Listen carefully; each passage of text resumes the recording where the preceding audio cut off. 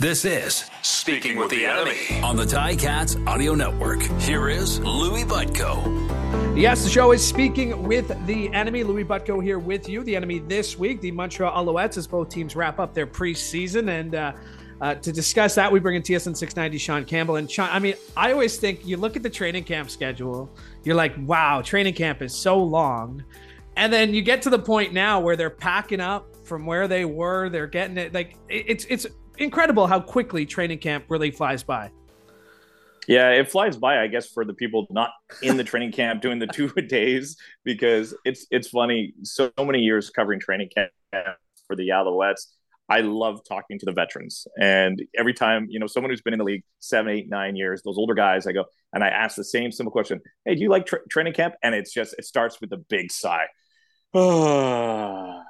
Because they know how long it is, because it is a grind out there. Then you throw it to the guy that's coming out of college or was, working in an investment firm the year before because he still loves the game, but he couldn't find anywhere to go. Did you like, oh, I love this. I love hitting the field, hitting the pads, gets me going. I'm motivated. I want to go. Really, it depends on perspective. And as outsiders like you and I, not on the field, it feels short.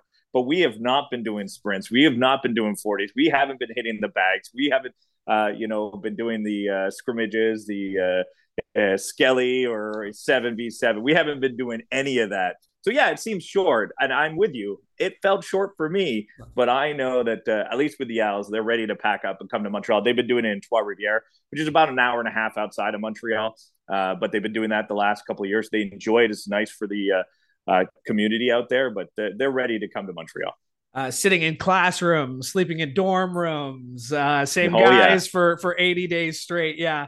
Maybe like you said, it seems short for us, but these guys are ready for the regular season. They got to get through Friday's game. We'll get to that in just a second. But the word of the year for the Alouettes, for a team that went to the East Final, they had that home victory in against the Ticats in the East semis.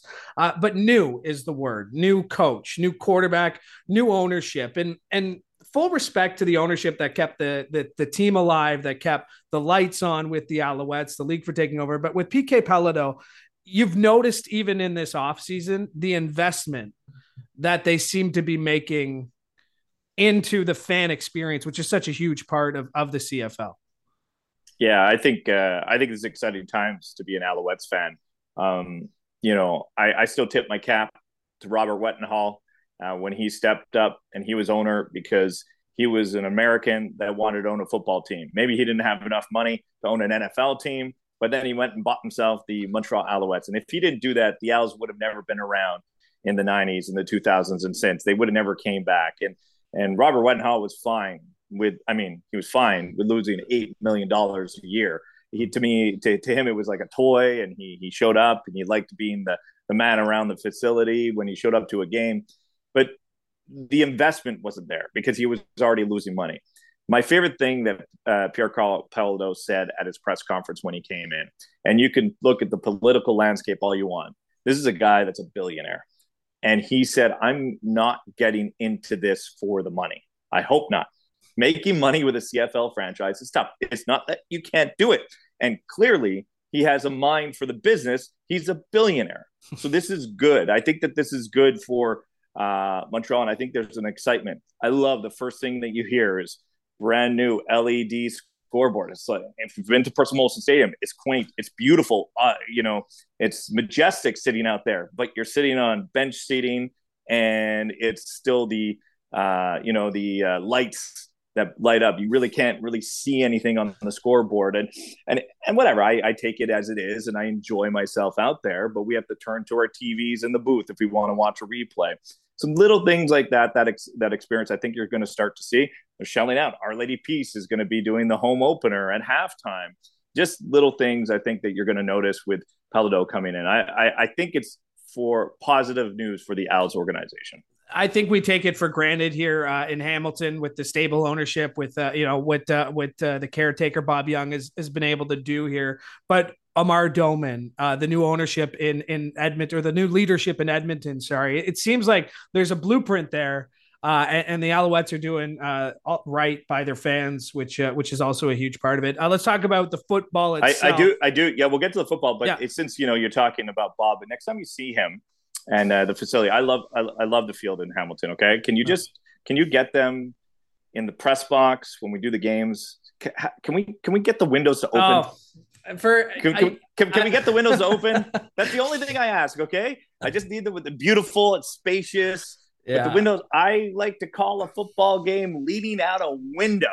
And I feel like I'm in a cabin when I'm in Hamilton. Beautiful stadium. I'm not taking anything away. I just gotta have that window open. That's all. Just next time you talk to Bob, okay? If I had a nickel for every time somebody has asked me to pass that message along, I could fund the improvements at the stadium to have that done, Sean. But I'll pass it along. I'll pass it along. Let's talk about the new head coach. That's Jason Moss. Obviously, Danny Machocha, very familiar with this guy. You know, you can say it's his guy. It was his pick, obviously. But what do you think? What have you heard from the first little bit? The Jason Moss era starts now with this team. How is it starting off? It's starting off very well. And I know that, you went down the list of ownership change and then new coach, new quarterback. And I think that's where the focus is going to be. Ownership is one thing, but on the field, it'll be coach and quarterback. Because everything else, I know the receivers are going to be a little bit different. Danny Machocha still was building this team. He's been the GM, so that stays on.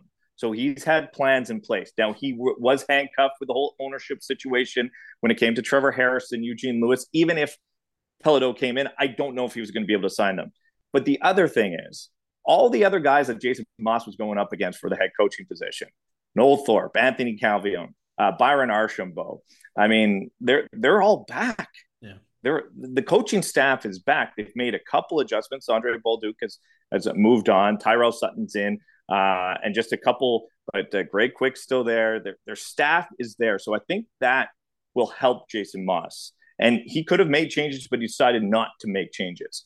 But to me, it's what kind of style are they going to play? Danny Machocha had a certain style. You had Trevor Harris. You had Eugene Lewis. You're in a little trouble on 2nd and 15.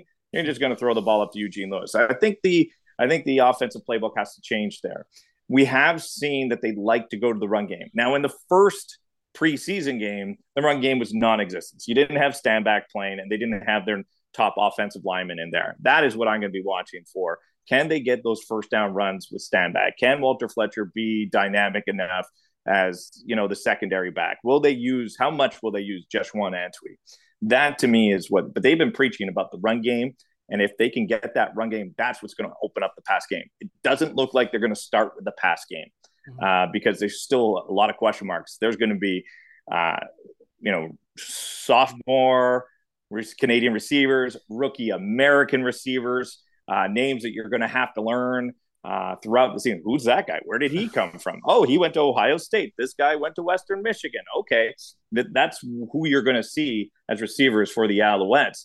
But I think they're going to go run first with Jason Moss. To that point, you mentioned the sophomore Canadians. Let me just throw one out there in Tyson Philpott, a guy that I would expect to take a jump this year, having a full off season, knowing what it takes. What are you expecting to see from a guy like Tyson Philpott? And can he be that number one guy? We've seen guys, I think of Tim White, different situation, but a guy in his first year put up good numbers and then went astronomical in year 2. Where do you think Tyson Philpott fits on that scale coming back for year 2? What have you heard around camp on how he looks?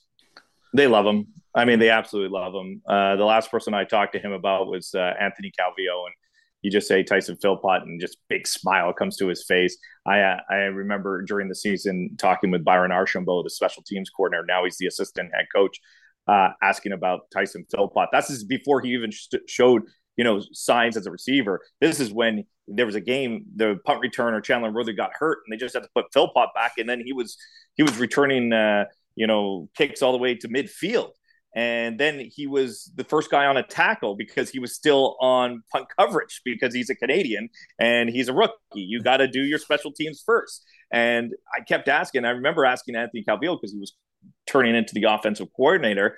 And he goes, well, it's kind of tough because I had to say, Byron, you can't use him as much because I want to use him for the offense. So you saw the evolution in 1 year for him from where he started to where he finished because they were really taking it easy. So now if you watch what you saw in 2022, you're expecting he's going to start where he finished. He's going to be part of the 5 receivers. Now that's going to help them having a star receiver that's Canadian. I would think he's in the mix, but they have a lot of Canadian talent. Kion, Julian Grant, Hergy Mayala, just to name a few. They picked up Greg Ellingson this year on the offseason. So there's a lot of pieces on that offense that he's going to have to swing in. He has to perform to start, but there will be places for on the team if he's not in the receivers. Yeah, I mean, you just look at, I mean, he's part of that young nucleus of like young receivers, and this league has always thrived on those Canadian receivers who can put up huge numbers. I'm lucky to get to work with a couple of them or one of them, and Andy Fantus, but Tyson Philpott, a player I'm really excited to see, not just Friday, but all season. Who are you going to be looking a little bit closer at on Friday? I mean, we haven't even gotten to Cody Fajardo. So how are you going to assess what you see from Fajardo in maybe a quarter, maybe a series or two? Yeah, I'm wondering how long they're going to keep him in, being the home game, but he didn't play in that first game. And yeah, that's my answer. My answer is Cody Fajardo. I got a good taste of the Austin Mack and Tyler Snead last week. Of course, I'd like to see Tyson Philpott, but I saw him last year. Like Cody Fajardo, coming off the injury, being declared the guy, like he's still, I like that he has Canadian football experience. You have Caleb Evans back there. You have Davis Alexander. The Owls are very high on him. But Cody Fajardo has the experience. Cody Fajardo has the experience with Jason Moss. Cody Fajardo, it's almost like what Moss is building is going to be around him. Is his running ability going to be there? And you want to have that running ability as a quarterback, but you want to make sure that he can read a defense. And I'm not sure, can he sit in the pocket for 2 to 3 seconds? Can he use his legs just to buy himself time, or is he using his legs? Like we see this all the time with the young quarterbacks, right? They get in pressure and then they feel that pressure. They stop looking downfield and they just tuck and run. And they'll get 5 yards or they'll get 1 yard or maybe they'll bust one for 25. That's what happens. I saw it last week. Caleb Evans, Davis Alexander, all these young guys. The moment pressure comes in, they can't do two things at once. It's Cody Fajardo at that stage of his career where now he can be in the pocket, feel the pressure, still read what's happening down the field, and then make the play. Because I feel like he was still at the stage where he got pressured and he just ran. And I think that's where you see the evolution to the next stage, to the upper echelon of quarterbacks in the CFL. Doesn't he have the exact right two coaches for this, though, in Jason Moss and Anthony Calvillo? Like, yes. I have to imagine he has to be a sponge like these last 3 weeks. I mean, since he's been signed, like he has to be a sponge to those two guys because two of the best to ever do it. Yeah, and you could even, Moss was a little different, but even Calvillo, I remember his early years, even with the Hamilton. What happened? He got pressure. He went to his legs, and he did have legs back. I know he didn't have them at the end of his career, but he did have some legs back then. And it's so funny how the older you get, you're like, I can't move as much. And I get that, but you have to make sure that you're amplifying your reads and understand the playbook, know where your receivers are. And that's the other thing. Cody Fajardo's coming in and there's 8 receivers trying out with the number one unit. I don't even know if they've decided the 5 guys that they really want to have. That's going to take time for him to develop chemistry. So I'm so curious about the start of the season for the Owls, for Fajardo to really hit his stride. Maybe they're going to come out on fire because there's 3 guys he's connecting with, but I haven't seen it yet because he didn't play in the first preseason game. Last one before we let you go here, Sean. Appreciate your time today. What do you make of the Hamilton Tiger Cats? A lot of new pieces, obviously big names in both Levi Mitchell, Jameer Thurman, Duke Williams. What as an outsider, when you look at the Hamilton Tiger Cats, what are your top line thoughts? First thought is I still think they're the class of the East. I still think they're going to be the top team in the East. I'm curious about Toronto, Ottawa. I still think they're going to go through some growing pains. And I think that you might have that Toronto-Montreal battle. And I don't know if that battle is going to be for 7 wins or 8 wins, maybe 9 wins. I know that we can get into just the West is stronger than the East. I still think we might be there. But it's a CFL. 3 weeks into the season, you could be in second place and be 0-3. We've seen this before. So I look at the Ticats. I still think they're the class. I know that there was talk that maybe Bo Levi Mitchell in Montreal, and they were going to be able to try and get him instead of going the Cody Fajardo route. But, economics, I think, and not having the ownership in place of free agency was one of those things. But I still think, I know that Calgary didn't think he had game left, but I think Bo Levi Mitchell still has game. So I thought it was a great pickup by the Ticats. Well, on that positive note, a show dedicated talking about the opponent, getting your thoughts on our team. I'm sure the bosses will be happy with that one. Sean Campbell, appreciate this as always. Thank you for doing this. Appreciate it.